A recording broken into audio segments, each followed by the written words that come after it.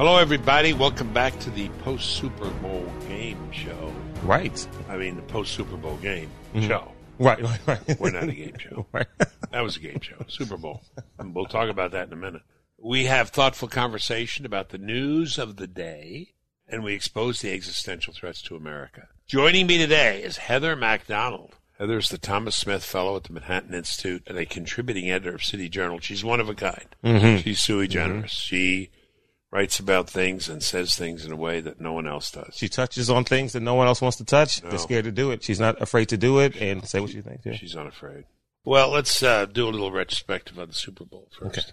Okay. Do you know, maybe you can research this while I'm gabbing, the last time Patrick Mahomes, quarterback for the Chiefs, was in a game and did not throw a touchdown pass? Let me check. Give me your reaction. I thought it was a great game. You did? I thought it was a great game. Wasn't it great? Well, the reason I thought it was a great game was because So wasn't it great? I thought that Tampa Bay, being the underdog, I'm watching thinking, can they pull this off? Can they do this? Oh, I see. Can break, and so they go up 7-0, and then I guess it was 7-3, 14-3. Then I watched the big mismanagement of the clock, really, by Andy Reid, calling a lot of those timeouts and giving Brady so much time left to end. What was that all about? I don't know. I mean, It's a minute left, and Brady's got the ball and to call a timeout on your own team. Right, exactly. You're not going to get it back. And so I'm watching this, and I'm just thinking to myself, wow, can they pull it off? So to me, it was exciting because I was rooting. I thought Kansas City would win, but I was rooting for Brady because I like seeing Brady win, and so that's what made it exciting for me. The fact that the underdogs were kind of pulling this thing out, and I loved it. I mean, I loved Tampa Bay's defense. Underrated for most of the season. Most of the people were talking about Tampa Bay's defense. They've got a great front four. Their secondary and linebackers, I mean, they're all big for their positions, and fast. And Todd Bowles coordinated, a great defense. He to was arguably the MVP. Exactly. I wonder if Tom Brady saw anything in this defense, especially with that front four, that reminded him of the front four he faced against the Giants. Because he lost two of his Super Bowls were losses against those Giants teams, and one of those teams were the undefeated Patriots team with Randy Moss until they got to the. So I wonder if he saw anything with that front four that resembled what he faced against the Giants, and kind of said, "Hey, this kind of stuff worked," years ago on you can't wait one to make it happen. But the Tampa Bay defense, as the whole Tampa Bay team, just got better all year. Mm-hmm. It was a victory and a good to very good performance by Brady. Not sensational. No. But sensational was his defensive line.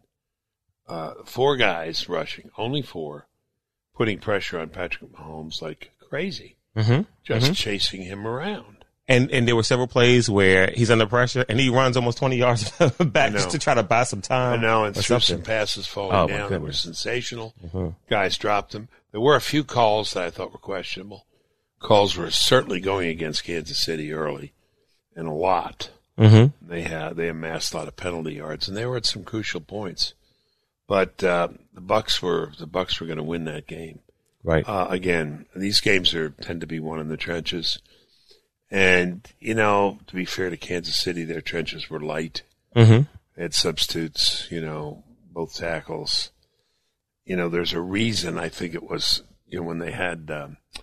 That book came out, The Blind Side, about how much the left offensive tackle is paid to protect the quarterback, usually one of the most highly paid people on the team. Well, we had substitute there, and substitute the other tackle. And against those, as you put it, big, fast defensive players for the Bucks, just was no way it was going to happen. But it was quite amazing. And Brady was steady and solid. The thing I'll say about Brady is, he is, as someone said this morning on TV, he's management as well as quarterback, and I guess he's kind of a captain. He came, and there are good receivers there. There's, what's his name, Evans. Michael Evans, O.J. Howard, who's been out, this Godwin guy. Mm-hmm. But Brady got there and said, I want Antonio Brown, who's kind of a questionable character. He talked about his own hijinks. So they took him. He said, I want to bring Gronk back. They brought Gronk. I want to bring Fournette. And those 3 guys were the heroes of the game, or big stars of the game. Absolutely. Gronk, who I don't believe caught a touchdown all season. Caught two last night. Yeah, no, absolutely. And, Antonio Brown had talked about this in a post-game presser. He says, I've had a lot of trouble and folks have given up on me, but Tom was one who didn't. And the reason I have a, fourth chance right now with the team is because Tom believed in me, and I'll be forever grateful for it, And well, it assures Brady a front office job when he retires, if that should ever happen. He's back. He's coming back next year. He said so. He said he can play 2 or 3 more years. Yeah. And why would I think he couldn't? We'll see. The last time Patrick Mahomes did not throw a touchdown in a game was September 29th, 2019. They still won that game, but he just didn't throw anything. They didn't need to, I guess. Virtually 2 seasons ago. Absolutely. Wow. No, it's quite amazing. Okay, let's move on. We're going to talk to Heather Mack about cops and about the year of 2020 and in her own inimitable way. I wanted to say something about schools, something you maybe haven't heard. I've been on a lot. I've been on TV a lot on the schools, the strike, Chicago, people not going back. And now, as we are speaking, they are talking about a possible settlement in Chicago. But the union rank and file have to vote on it. I don't know whether they'll approve it. They're kind of intransigent. The deal, of course, is they get vaccinated virtually before anybody else. For old people, sick people. Yeah, I don't like that because there's no scientific evidence that they need to be. Right. But, they have power. Liberty, when men act in bodies, is power. And, there are teachers' unions, a body, and it has power, and it certainly has power in the Democrat Party. That's why Biden's been loath to criticize it. But the other dimension, everybody knows about this, and parents are furious, they're right to be, and, these kids should be back in school. A couple of things. I did some research this weekend, Claude, in anticipation of the Super Bowl, just to get my mind off it, do something else. Put a number on what a third of a year, that is, from February, March to May, cost the U.S. in terms of dollars for those kids to be out of school. If I had to just guess, for kids to be out of school across the country for a quarter, I'm thinking probably $250 million? $14 trillion. Whoa. This is from Americana Shack at Stanford. Wow. Yeah, it's hard to fathom. Third of a year, $14 trillion. This is their earnings. Wow. Yeah. And it's not been a third of a year. It's been 2/3 of a year. And it's about to be a full year in a month or two. Yeah. In a month. Yeah. So that would be like $42 trillion. Wow. Talk about a loss. So forget the thing about, minimum wage and about equal opportunity for kids. And, we got to give these kids a hand up. Get them back in school. Do you know that Chicago, 75% of the school is black and Hispanic? And, they need those schools. Those kids need those schools. Or do they? Or do they? So I read an article about what's going on in Minnesota, about their woke curriculum in social studies and history. And it's all just this politically correct junk. And looks like the same thing is taking over Chicago schools. Our old friend George Will has a column on Chicago. Kathy Kirsten, a colleague of our friend John Hinderacher, out in Minneapolis. Catherine Kirsten says, Minnesota parents, are you ready for the coming woke invasion of your child's public schools? Minnesota is proposing to replace the current standards with new standards. Woke social activism. No D-Day, no George Washington. Lincoln and Gettysburg are omitted. World history from Greece and Rome to World Wars I and II is eliminated. Wow. They talk about a shift, a revolutionary shift. Minnesota Department of Education standards state that the purpose of social studies is to prepare students to address powerful social, cultural, and political inequities. It's not about learning. It's about activism. By examining their identities, becoming conscious and critical of their own biases and those of larger society, and examining various inequities, connections to other axes of stratification, including gender, race, class, sexuality, and legal status, and then go out and be activists. The standards portray America as a very, very bad place. And this is the greenhouse for the next generation. Don't send them back to these schools. even if they open. I know, people say, well, we don't have any money. We can't afford private school. Push for the charters. Push for school choice. Mm-hmm. Go to the Catholic schools, see if you can get a break. Mm-hmm. Same thing in Illinois. And by the way, I'd like to ask our listeners, if something like this is going on in your state or your district, would you please write us? Give us some idea. Give us some excerpts of what they're proposing. Chicago has something called culturally responsive teaching and learning. It's a law requiring teachers to implement action civics, activism in various causes, all liberal causes. This is the takeover of the schools by liberal ideology. And this is how you change society. Mm-hmm. Remember Plato. Who gets to teach the kids and what do they teach them? And this curriculum out of Chicago, culturally responsive teaching and learning is, it's just all the same stuff. Require teachers to assess the following: how their biases affect how they use tools to mitigate their own behavior, racism, sexism, homophobia, unearned privilege, Eurocentrism. Its ideology will infuse the licensing and certification for aspiring teachers. This will be a coercive incentive to adhere to the progressive catechism. Man, if they open the schools back up, I'm not so sure kids should go back given all this. If you know about this in your state or your community, please let us know. Yeah, BillBennettPodcast@gmail.com. Come back to this blueprint I've talked about, which is that if you want to control a society, don't worry so much about the finance department or the defense department or OMB, education, schools. Mm-hmm. Get to the schools, get to the kids. And you can see the effects of this sometimes when you talk to some of these young people who've been raised on this stuff. And you can hear it. It's sparked back in your face.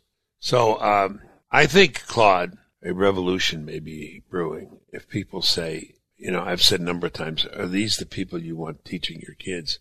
These people who have been holding up the school systems mm-hmm. for so long and not caring, essentially, whether parents are totally frustrated and kids are not learning. Are these the kind of people you want teaching your kids anyway? And then you look at the kind of curricular changes that are going on in American schools. Man, I think this is a really, really serious thing. We'll talk to Heather a little bit about this too. Uh-huh. Other matters, I see there's some pushback against Biden from some of the unions, the teachers' unions. But I think Mr. Trumka was not happy with the shutting down of the pipeline. Mm-hmm. 11,000 workers lost their jobs. A lot of them union workers. We'll rely on our guy Don to find out how many more jobs have been lost this week. Right. With the president's executive orders. But a little trouble there. But this administration continues to defy what I thought, which would it be center-left by just being left. It's really, mm-hmm.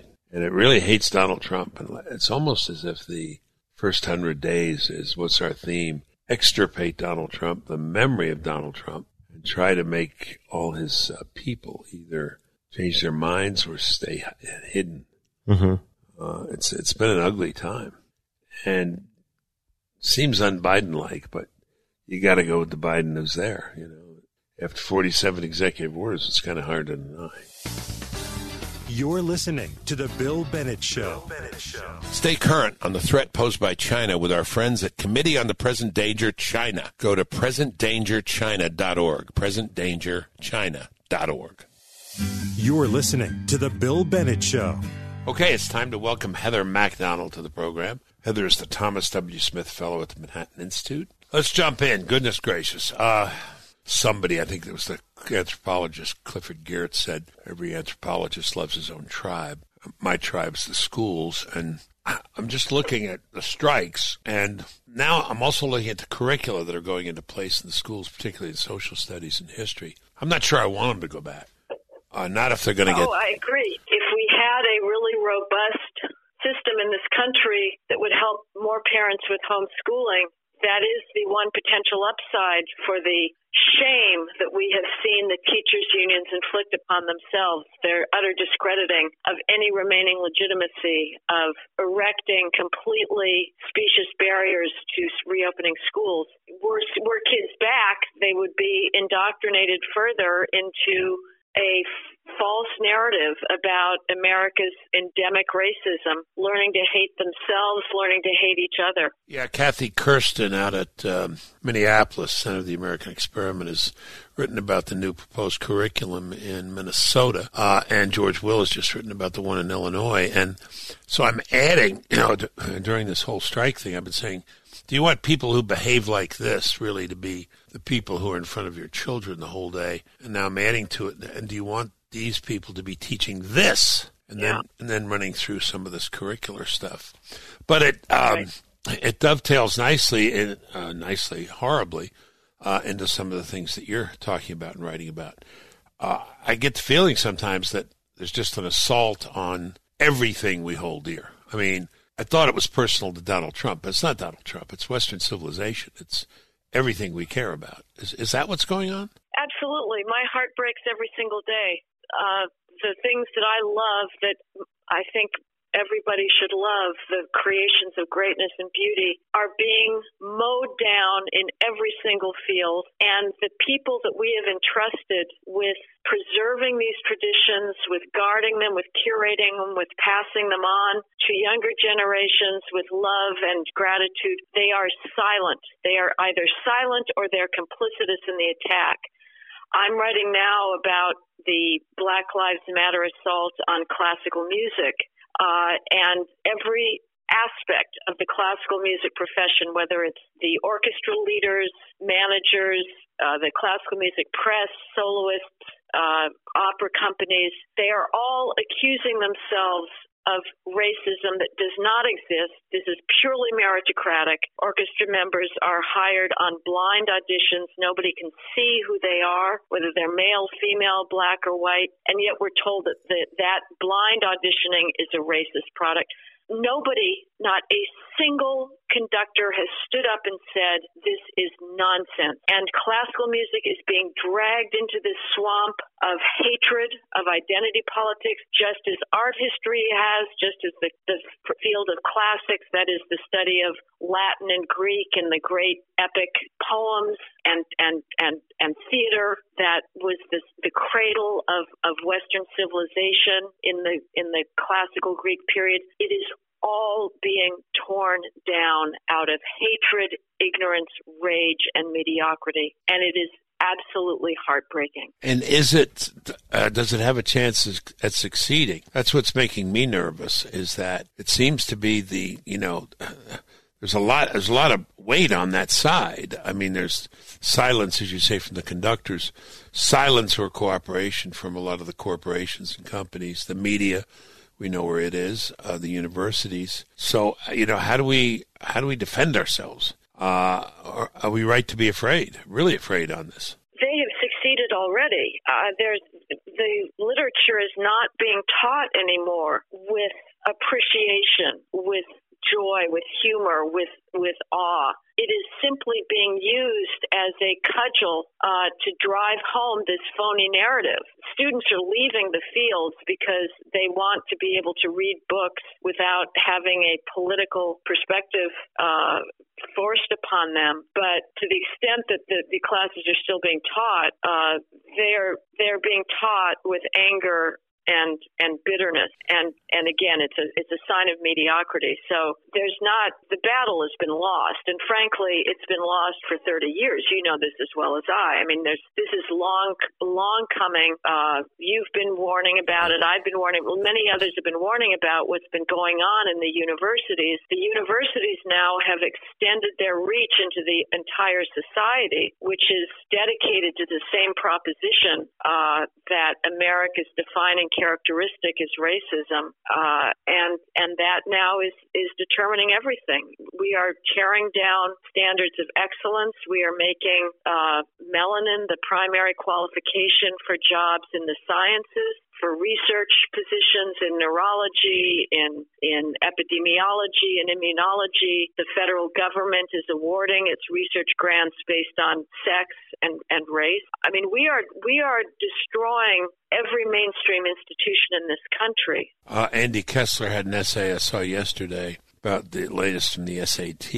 The essay is now gone, along with the subject matter tests. Turns out we found out years ago the SAT was a really good predictor of success in terms of people's later lives. God, the question I have a lot of questions, but one of them is, yeah, we saw a lot of this coming. We saw what was happening in the universities. But so if people graduate, though, they get out and they get in the, quote, real world, close quote. And then they see, that a lot of this was nonsense. But that bubble is now, you just put it, has now extended its reach, right?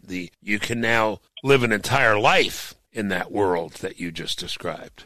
So is it lost? I mean, is the country lost? Are the American people lost? A lot of them said no, in the election, however you want to interpret that, whatever, Donald Trump's clumsiness, boorishness, et cetera. A lot of people said, we don't like all this political correctness. That's how I interpreted it.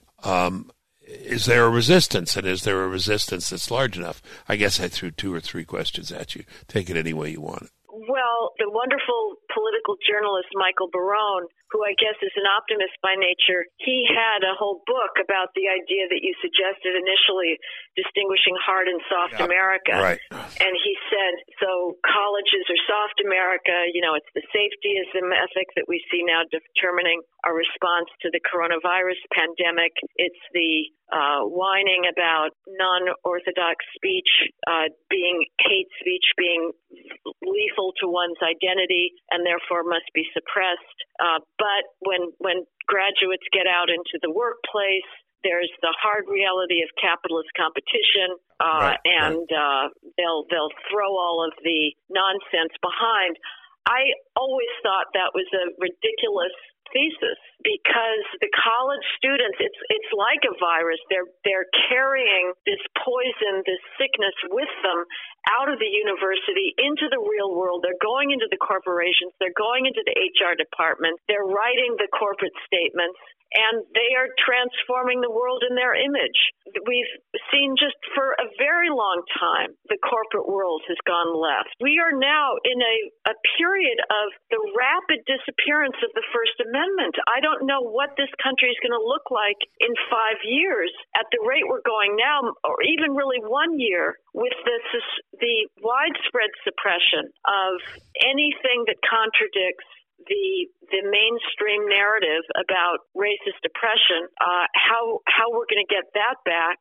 So I don't know. I know one is supposed to be optimistic in forums like this because people don't want to be depressed and feel like there's nothing to do. But I think we need to start crying from the mountaintops. Things are very bad, and we're seeing also the very rapid evolution. The January 6th Capitol riot was an absolute disaster. The left has seized upon it with utter brilliance, opportunistically.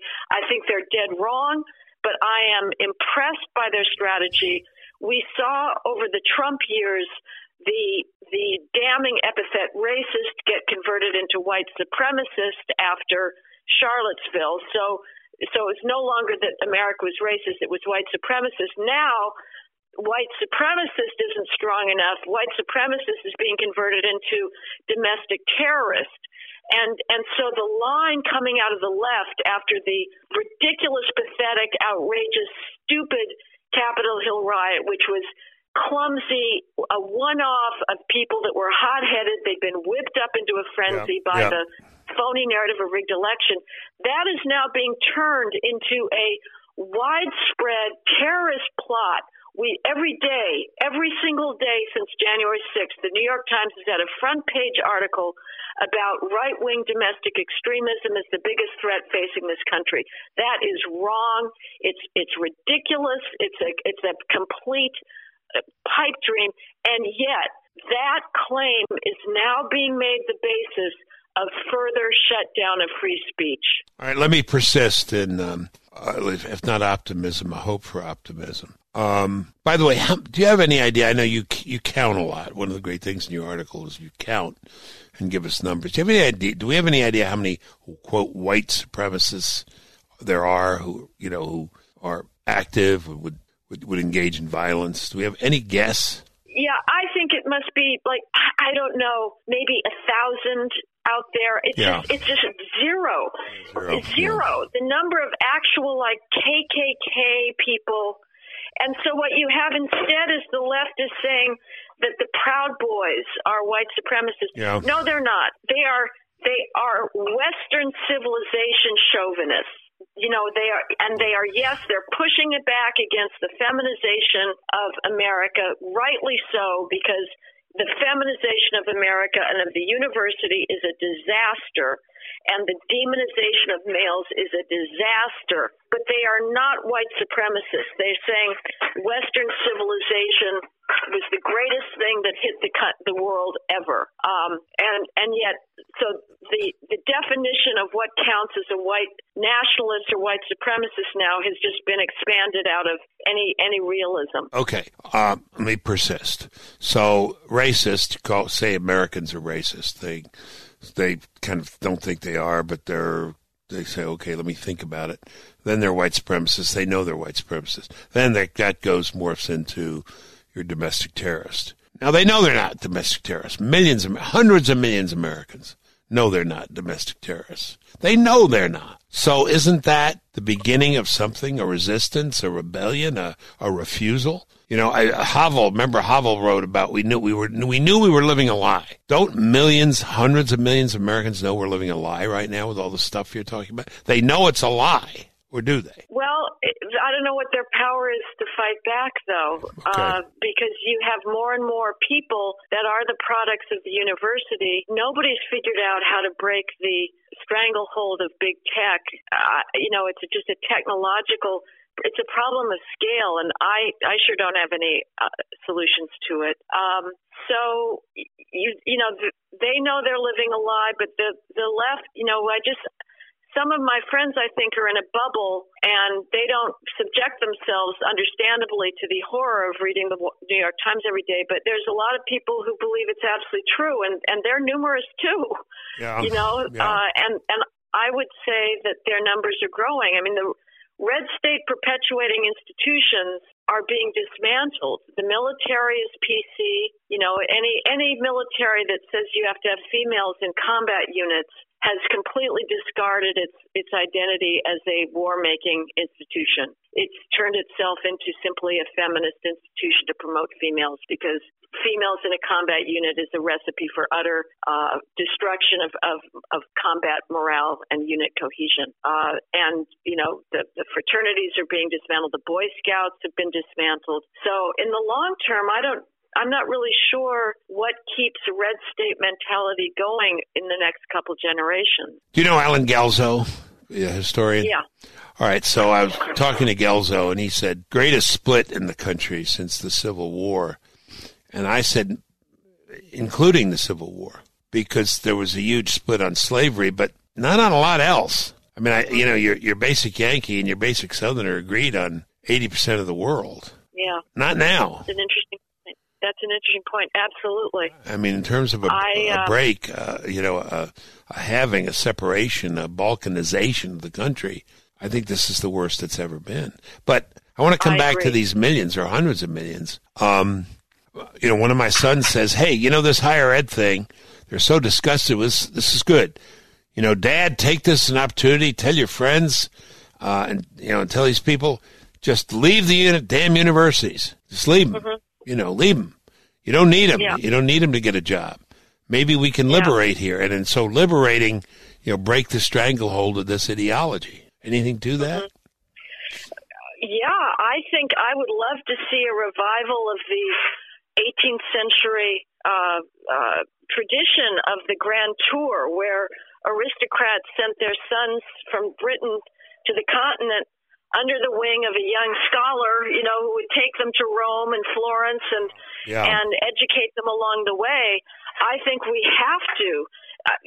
If there's any conservative billionaires left, they should be putting their money both into trying to figure out the big tech problem and into creating alternatives to college that will be attractive. The problem always is the damn credentializing with these Ivy League schools and you know, not just the Ivies, but any named school is seen as the way to get your kid, you know, into a status-filled life. But there's got to be some alternatives. You know, we need homeschooling at the college level.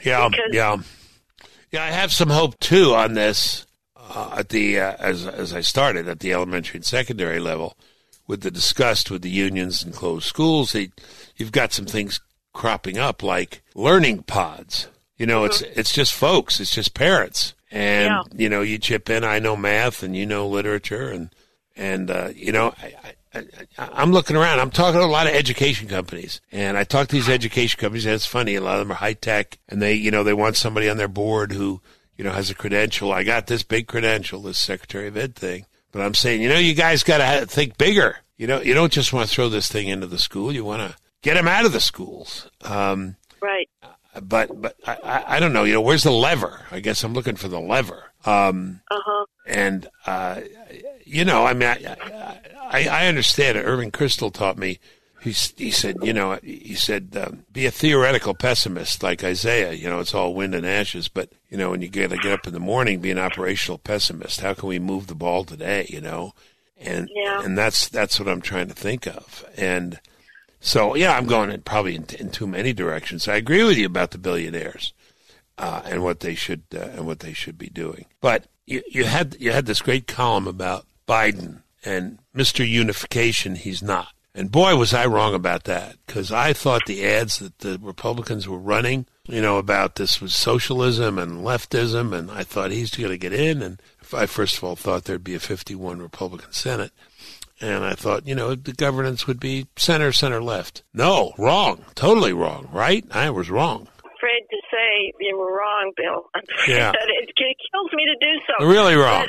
47 executive orders later. Well, throughout the campaign, he was singing the same tune as everybody else about America's systemic racism. He was saying it constantly. He said it constantly during the campaign, echoing President Obama that black parents were right to fear that their child would be killed by a police officer every time he walked out the street.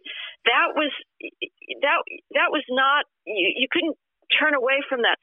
Anybody who says that has put the world on notice that he is now fully on board with the most left-wing view of this country. So I figured, and that he was going to make race, as he has done, one of the defining features of his administration. I predict that it's just a matter of time before he invites Ibram Kendi, the big anti-racism guy, to come in and create a new government agency dedicated simply to finding disparate impact and penalizing any organization that uses meritocratic standards that are found to have a disparate impact on minority candidates. All right. Do you think it wrong, naive? Republicans say, yeah, but wait till the midterms. We'll get the House back.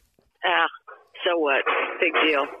I think he's going to do so much damage by then with immigration, bringing in just millions more people, mass, low-skilled, impoverished immigration that is not to anybody's advantage in this country. Where's the Congressional Black Caucus on this in terms of jobs and stuff? It is just absolutely bizarre. They would rather shore up the victim narrative rather than look out for the best interests of low-income people, whether it's black, white, or Hispanic. It's completely remarkable. I agree. Do you know the book Submission, by this French book by Michelle Hohenbuch? I'm aware of it, by Ula Book.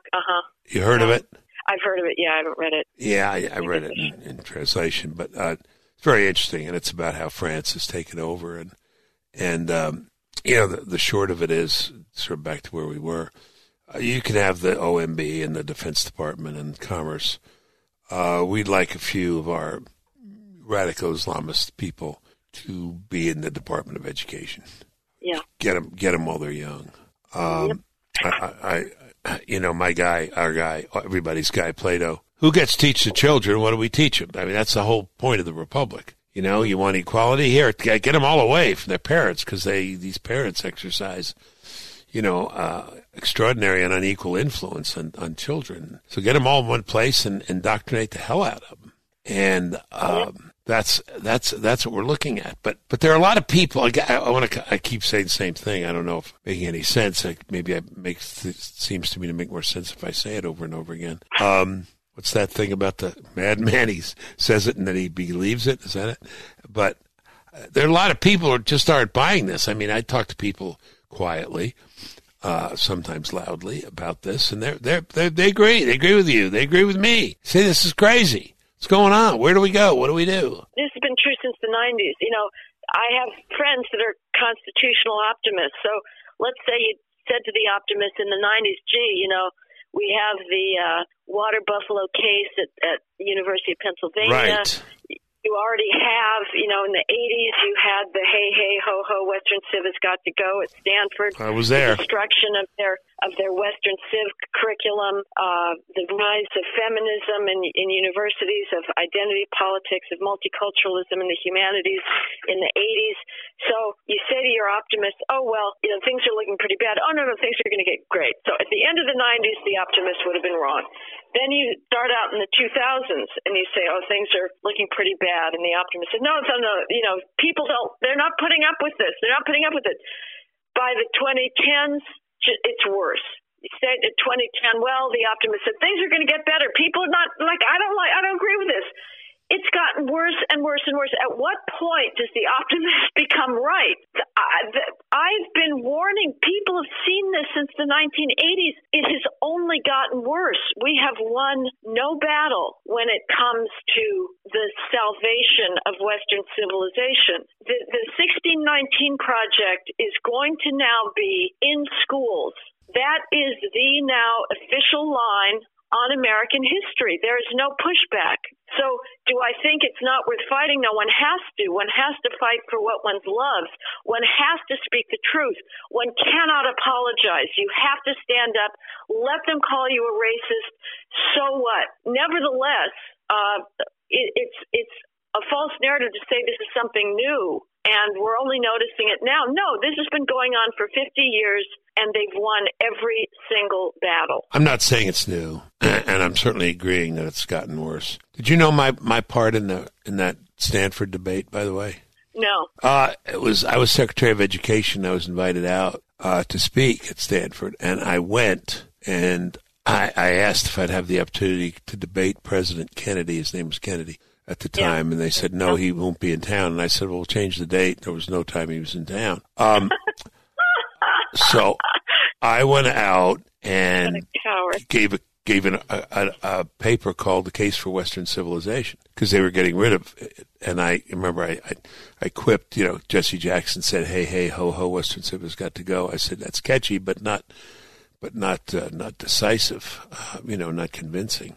And then I made the case for Western civilization, has some problems, but as far as civilizations go, pretty damn good, probably the best. Mm-hmm. And then there was the lecture hall was packed, and apparently there were closed circuit, places for people to listen. And I then said, let's talk to the faculty. I want to argue with the faculty. Faculty would not go to the microphone. They sent the students up. Yep. They wouldn't debate me. The faculty, you smart PhD people. Why couldn't they debate this? This Republican, philosopher with a mediocre PhD from Texas. Yeah, but unbelievable cowards. It's the same thing. You face this a lot. You face this a lot. Anyway, I got a great review in the Stanford Review. You know who the editor was?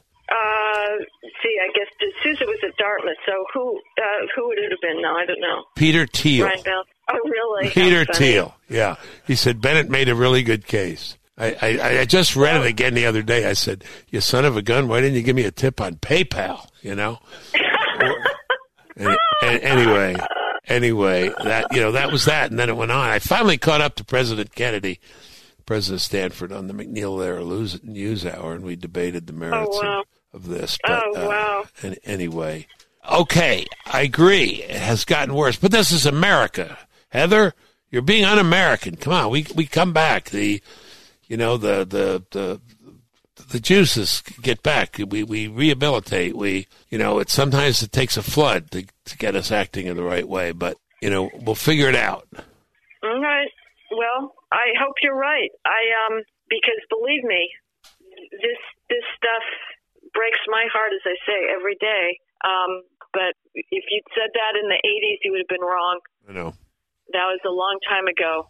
So, but we'll hope. We'll hope that there's somebody more eloquent than Trump who can make the claims for a unapologetic civilization, can rebut the claims of the people, of mediocre people who cannot compete, who want to blame everything on oppression and racism that does not exist. This is the most open-hearted country at this point.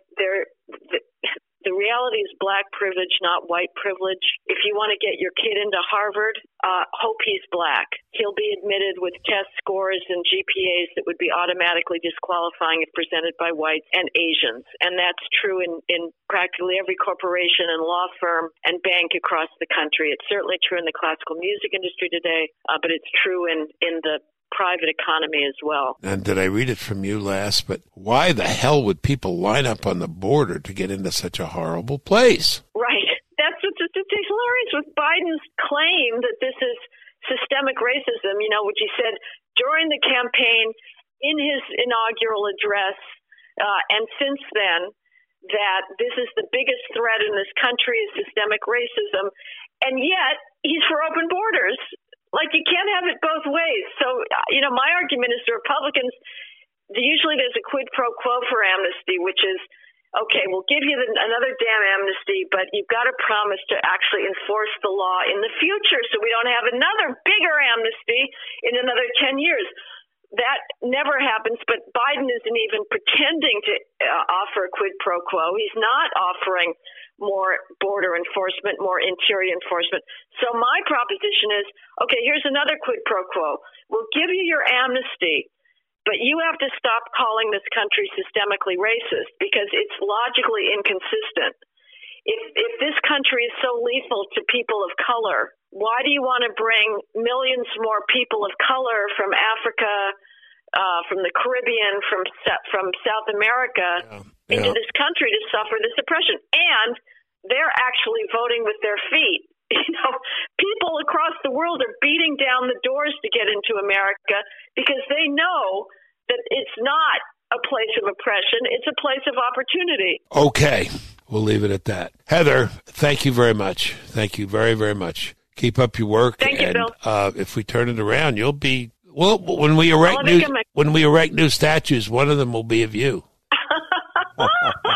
Well, make sure that it's graffiti proof, please. Gotcha. I will get a conservative billionaire to make it to pay for it.